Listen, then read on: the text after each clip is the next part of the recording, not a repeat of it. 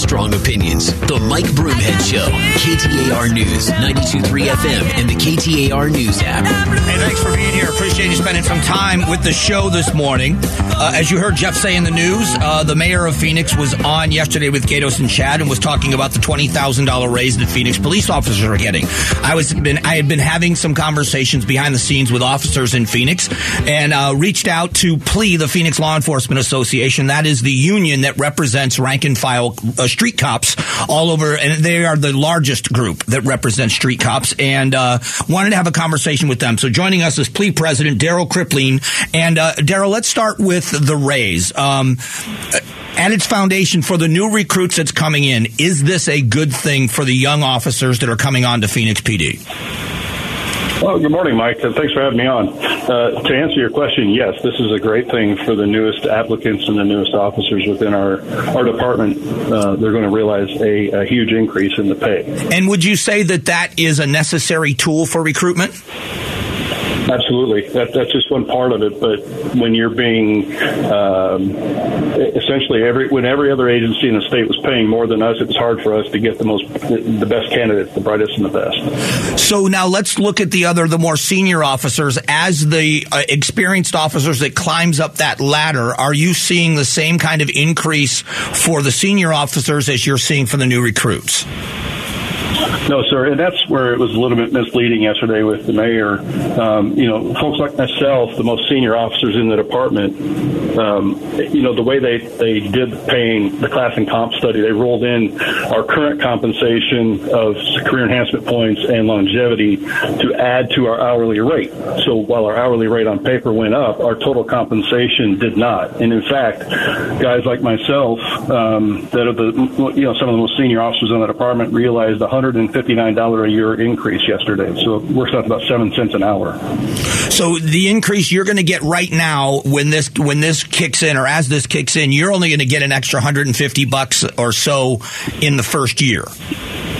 That's correct. And because it's, less than 3% of an increase, there's going to be an increase for guys like us at the 6-month mark versus the 1-year anniversary date of this beginning. But our contention from the beginning was that officers, wherever you were in the old step, whatever step you were at, should have been transferred in at that same step in the new pay scale. And that would have been an immediate increase for all of the officers across the board, not just the newest and the junior officers. So will you realize as you progress, as you get more years on, are you seeing an increase in those steps? Yes, sir. So my point or my case specifically, it will take 2.5 years for me to then top out at the pay scale in step 9. So when I do top out, it'll be about a $14,000 wage increase over that 2.5 years.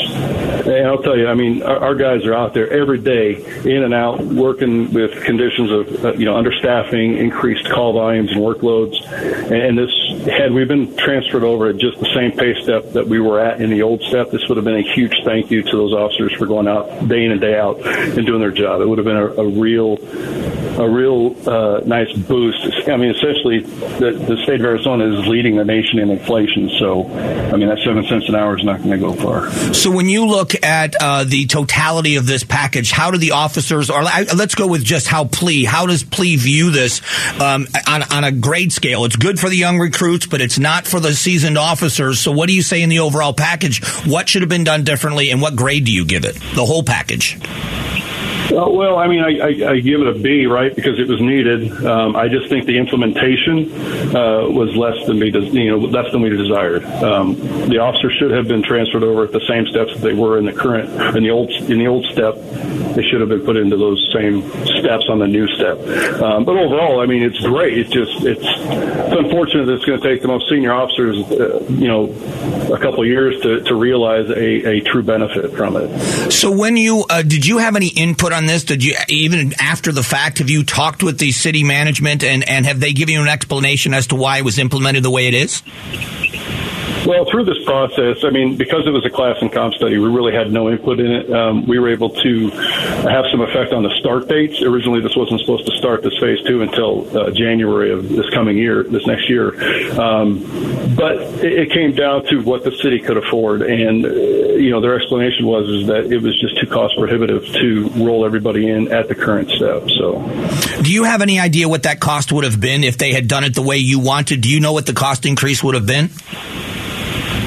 I don't know what it would have been had they rolled it in that way. I know that with the increase in compensation across the board for all the ranks, it cost the department an extra $21 million to roll it out the way they just did.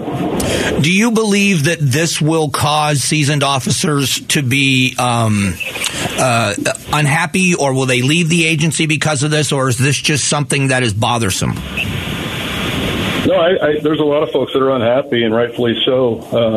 I mean, the people that are most loyal to the city, to the department, and are out there doing their job day in and day out with lack of resources that we have, they felt slighted, and I can't blame them for that. The mayor mentioned that when she was asked about a retention, something for retention for the senior officers yesterday, she kind of mentioned the state legislature and the drop extension bill. But then she started talking about how other calls were going to be answered by social service workers and stuff like that. But to be honest, I mean, drop isn't even that great of a carrot, because right now we're only averaging about 2.5 years per police officer. The average is about 2.5 years they're staying in drop, and then they're retiring from that. So, and yeah, before I let you go, can you explain a little bit of that in that? And I've talked about what it takes for a new officer, someone who is first day in the police academy, to actually be a standalone officer. The disparity in experience, what is that doing to the agency when you're going to get a flood of new recruits coming in, but you're losing so many senior officers? What does that do to the agency? Well, that's experience you can't replace in any short amount of time, right? I mean, these are officers that the experience that we have walking out the door every day is 20 to 25 years of police experience and special education and in whatever realm they're in, whether they're detectives or patrol officers. I mean, that's experience that you're losing. And these new officers, I mean, to become a full-fledged officer that is capable of taking their calls and operating in a manner that's is essentially productive. It takes 6 months, maybe a year or better, but they will never ever glean that type of experience that has just walked out the door when someone decides to retire. Especially when these young officers are going to lean on the senior officers on the street for that experience and advice as they grow in their career. Absolutely. Daryl, I appreciate the insight in this, and I want to continue this conversation moving forward, but I'm glad you kind of clarified some of the perspective from inside the agency, and hopefully this is something that works out well for the city in totality, because in the end, I know you want what I want, that's safe streets and cops that are well compensated and an agency that's fully staffed. Absolutely, and don't get me wrong. This is a good pay structure, right? We just don't like how it was rolled out and how the senior officers were kind of left sitting on the bench when it came to increases in their compensation. Yep, point well taken, Daryl. I appreciate it. Thank you very much, Mike. Appreciate it. All right, that is Daryl Kipling. He is the head of the Phoenix Law Enforcement Association, the president of PLE. That is the union that represents the rank and file cops on the streets, and just give you a little bit of a perspective. And I thought it was a very fair analysis as well. He said, overall, it's a good. I give it a B. It was necessary, but it left some senior officers on the bench, was the phrase he used. So we're going to talk more about this as the day goes on. In a moment, I mentioned yesterday that there are a lot of people going to be concerned about the huge growth of the IRS. Well, you're going to hear how concerned coming up here in just a moment.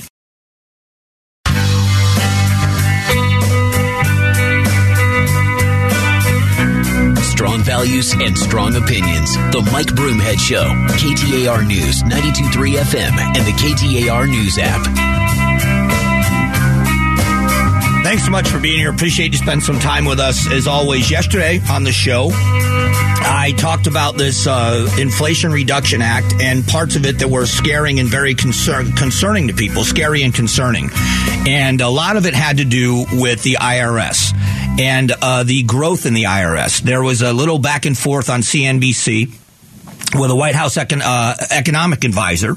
And this was the conversation because middle-size, small businesses, middle-class people are concerned that with 87,000 new agents with the IRS, that this is going to cost people a lot more in taxes, and it's not just going to be the upper echelon. So here's a little bit of the back and forth. Nobody under $400,000 will pay higher taxes under the Inflation Reduction Act. Let's be very clear about that. And look, you talk about small businesses. The minimum corporate tax kicks in at over $1 billion in profits over the past 3 years, averaging over the past 3 years. Now, if you have 2, 3, 5 employees, but your profits are $1 billion, you will face the corporate minimum tax of 15%. All right, but what's conflated there in that is, and this is what they went on in the interview to say, is that people are concerned with 87,000 new IRS agents on the streets.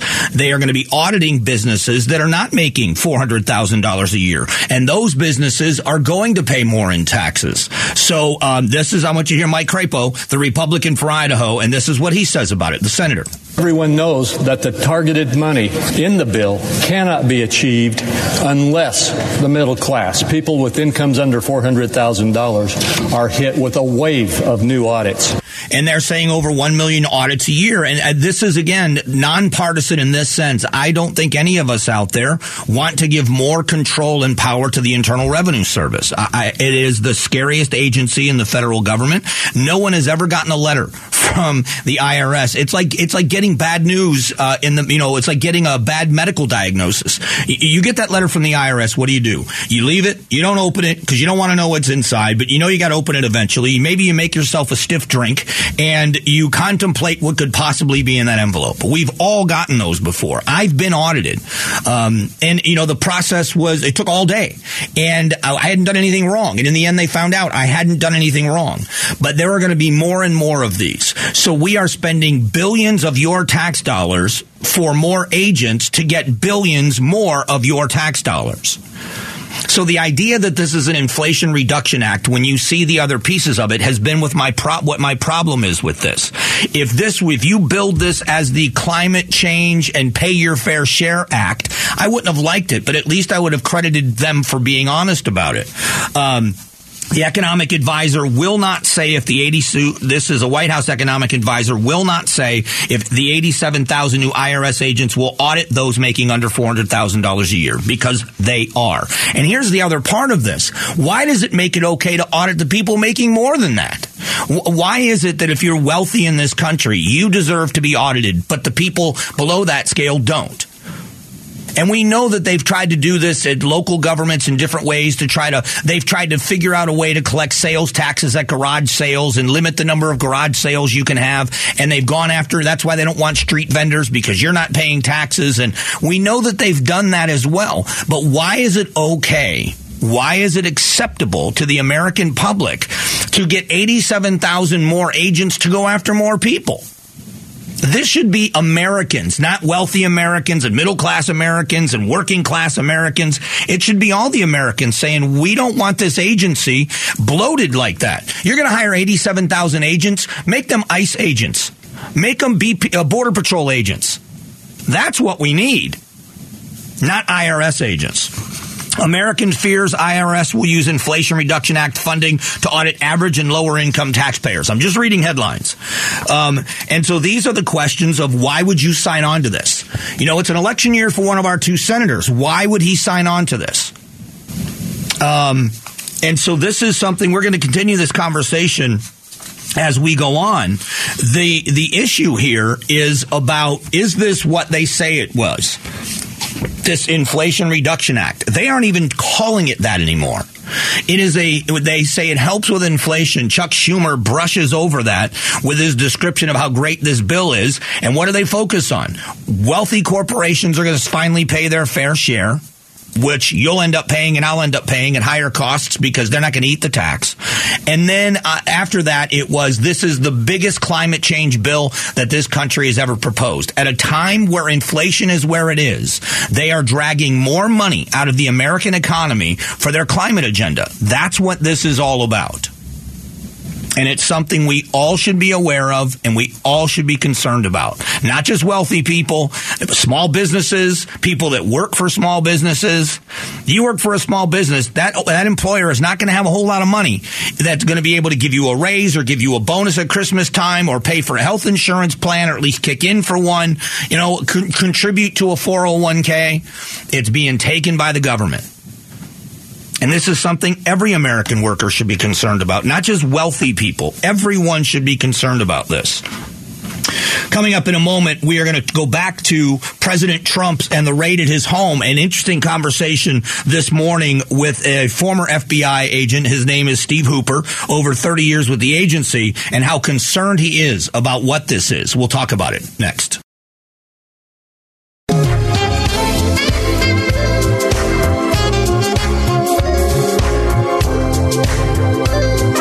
Strong values and strong opinions. The Mike Broomhead Show.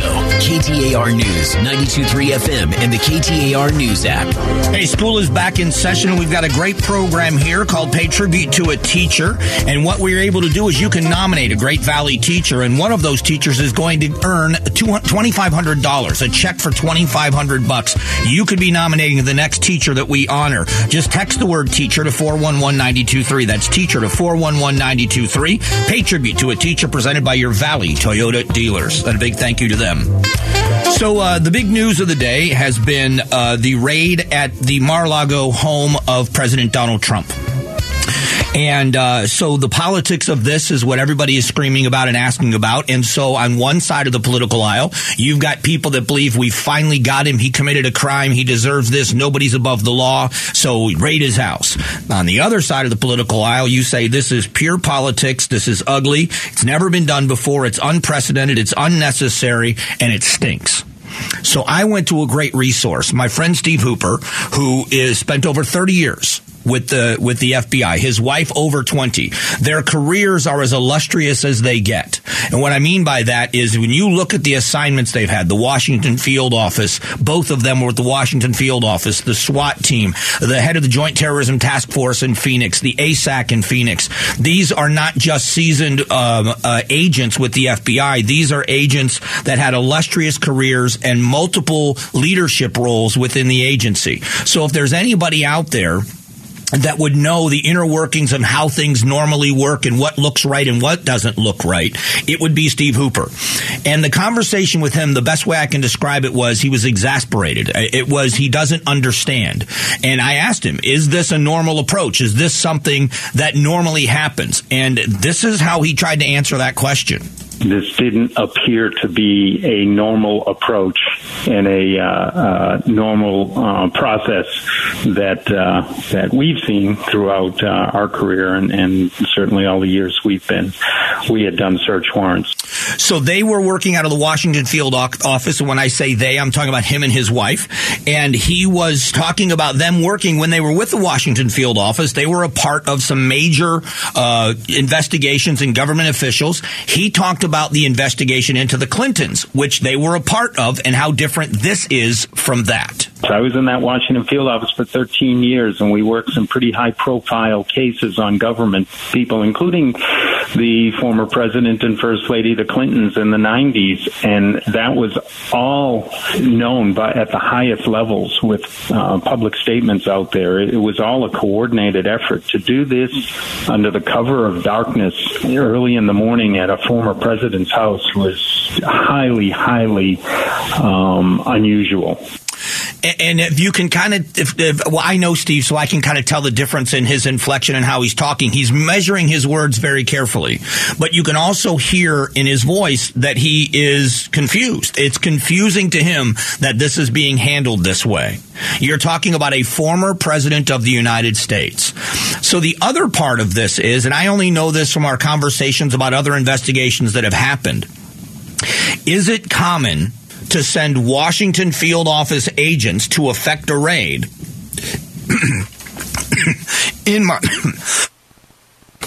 Miami? Sorry about that. In Miami, Or is it usually done where the Miami field agents do this? Is this a Washington field office, something that they regularly do? It's not unusual for agents from one field office to go to another field office if it's their case.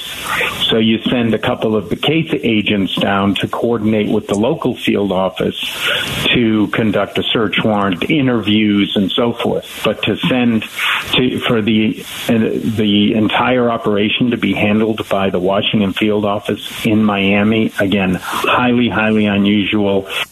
So all of this, again, it is now lending itself to the idea that this is very, very, very political. And he talked about other people in the agency. One of them, he said on social media, and this is something I just know from knowing the Hoopers, that there is a fraternity within the FBI, much like the military, where you follow the unit you worked with. You follow the branch of service you worked in because you take pride in what you were handed by the generation before you and what level you took that unit with or whatever.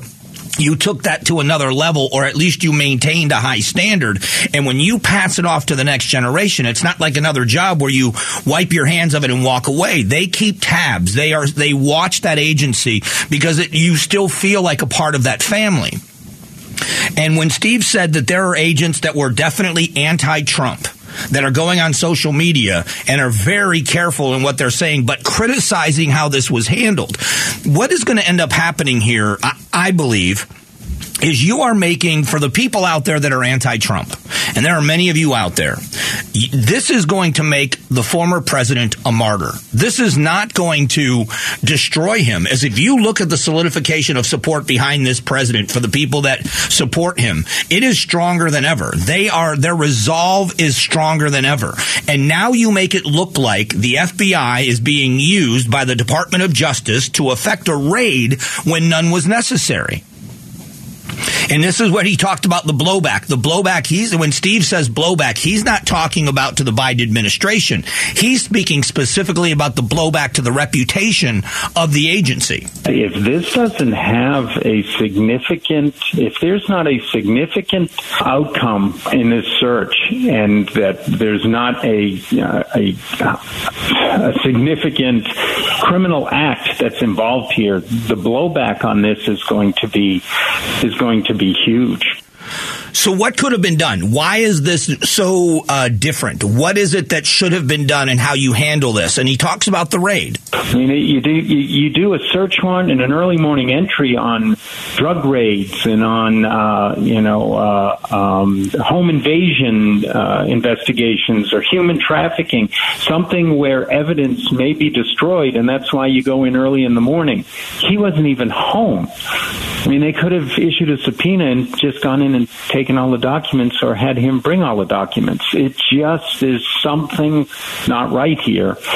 So the optics of this, again, look at the optics. It looks as if the crime of the century has been committed. You know as well as I do, when you see when you see a raid, and I think maybe you've definitely seen one on TV if you haven't seen one happen in a neighborhood. When they come rolling in a caravan and they either kick down the door, or it's because it's a no-knock warrant, or they come in mass.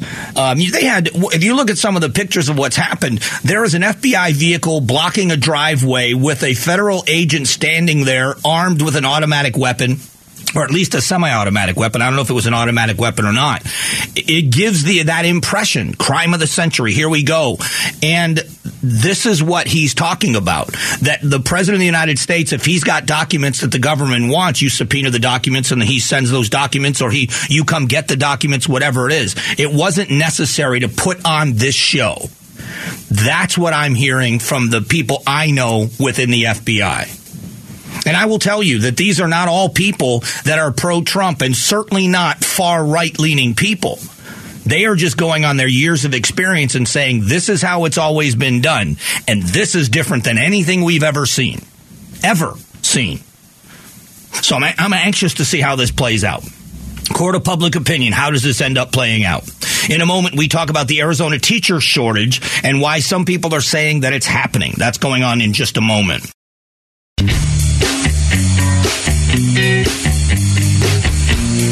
Strong values and strong opinions. The Mike Broomhead Show. KTAR News, 92.3 FM, and the KTAR News app.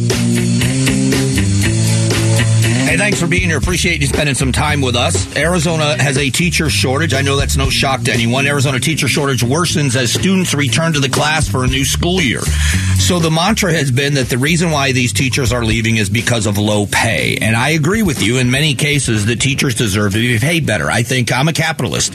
And with capitalism comes realities. And the reality of being a capitalist is this. If you want to recruit and retain good people, you have to pay them. My problem with that thought process, or the way at least it's being handled now, is that there isn't much accountability, that there is kind of a lumping in. And maybe I'm wrong, and I hope somebody out there can tell me if I am wrong. And the accountability is this. If you're not a good teacher, it's like if you're a bad cop, you're dangerous. Let's be honest. And good cops hate bad cops. And they want them gone too. Makes the job harder, makes the job more dangerous, and gives the entire agency a bad name. They want them gone. And I think good teachers want bad teachers gone as well. And it's dangerous in a different way. If you're not a good teacher, and there are some people that may love the job, they're just not good at it. If we're focused on the students, we have to look at results. And if you're getting results and you're a good teacher, you should be paid and treated as if you are a valuable asset to the entire community. If you're not getting results, you got to stop blaming it on everybody else. You got to stop blaming it on everything else. Because I guarantee you it doesn't happen. The Phoenix Police Department is dramatically understaffed. If a cop does not do his or her job, they are going to be reprimanded for it. It's going to be in their permanent file, and they can be fired, and many times they are. They are told this is not for you. There are officers that get hired that don't make it through FTO. That's field training officers. They just don't make it through FTO. And we need more accountability with teachers. And I think that will make the good teachers' jobs easier and make it better for them. All right, here's a headline. Georgia mom blames woke push for worsening teacher shortages, not what they signed up for. And I think they're right. That's another angle on this, that there are teachers. And here's the proof that's in the pudding with this one. If you remember back at 2018 when the Red for Ed movement happened, when it was formed and it happened, 77,000, but it was over 70,000. 70,000 people marched on the Capitol in support of teacher raises. Over 70,000. Now, I'm not going to get into the politics of it, but the teachers had parents and supporters standing out and lining the sidewalks at schools across the valley, across Arizona. They had the full support of the community. They can't get a dozen people to show up at a rally now. They have the same 12 people, 15 people, 20 people that show up, and they've been doing it with the COVID stuff they were doing and the lockout stuff they were doing because teachers saw how absolutely political this became. And teachers don't want to be involved in politics, just like cops don't. I mean, I keep comparing the two because the left sees teachers with the same kind of heroism that the right sees police officers. And I think I value them both differently, but with the same level of respect. Cops don't want to be involved in politics either. You know what I mean? They're not. This whole thing with the Trump raid seems and smells political. My friends that have been in the FBI are saying this stinks. This looks horribly political because it's never been done this way before. They don't want anything to do with it. And teachers don't want anything to do with politics either, largely. There are some very politically motivated teachers out there, but for the most part, they just want to teach. So with all of these agendas outside of the standard curriculum and all the fighting back and forth, a lot of teachers are leaving. Charter schools sue to stop the Biden administration's attack on educational opportunities. And what is funny about this is it's about successful schools, charter schools, we're going to lose some funding, and there were some rules that were going to be changed. And what's funny is when they're successful, and they are largely successful, the complaint is, well, they get to cherry pick their students, or they get this, or they get that. Well, why don't we start modeling public education after the successful schools, whatever it is, especially for older kids? If you are a distraction, if you're a high school student and you are a distraction to everybody around you and you're doing nothing there, why are we catering to that student? Why are we catering to the lowest common denominator? You got to be there for the children that want to learn. It's got to be a safe, friendly environment for kids that want to learn. And the bullies and the drug dealers and just the hangers around have got to go. They have to go. And I don't think, unless we start seeing some of these changes, you're not going to see major changes in education. I just don't think that it's going to happen, and it's unfortunate. After 10 o'clock, we're going to talk about consumers lowering their expectation because of inflation. The true effects of what's happening with the economy and inflation. Not so much about the bill that was passed and what it might do, but real consumer feelings in America. That's coming up next.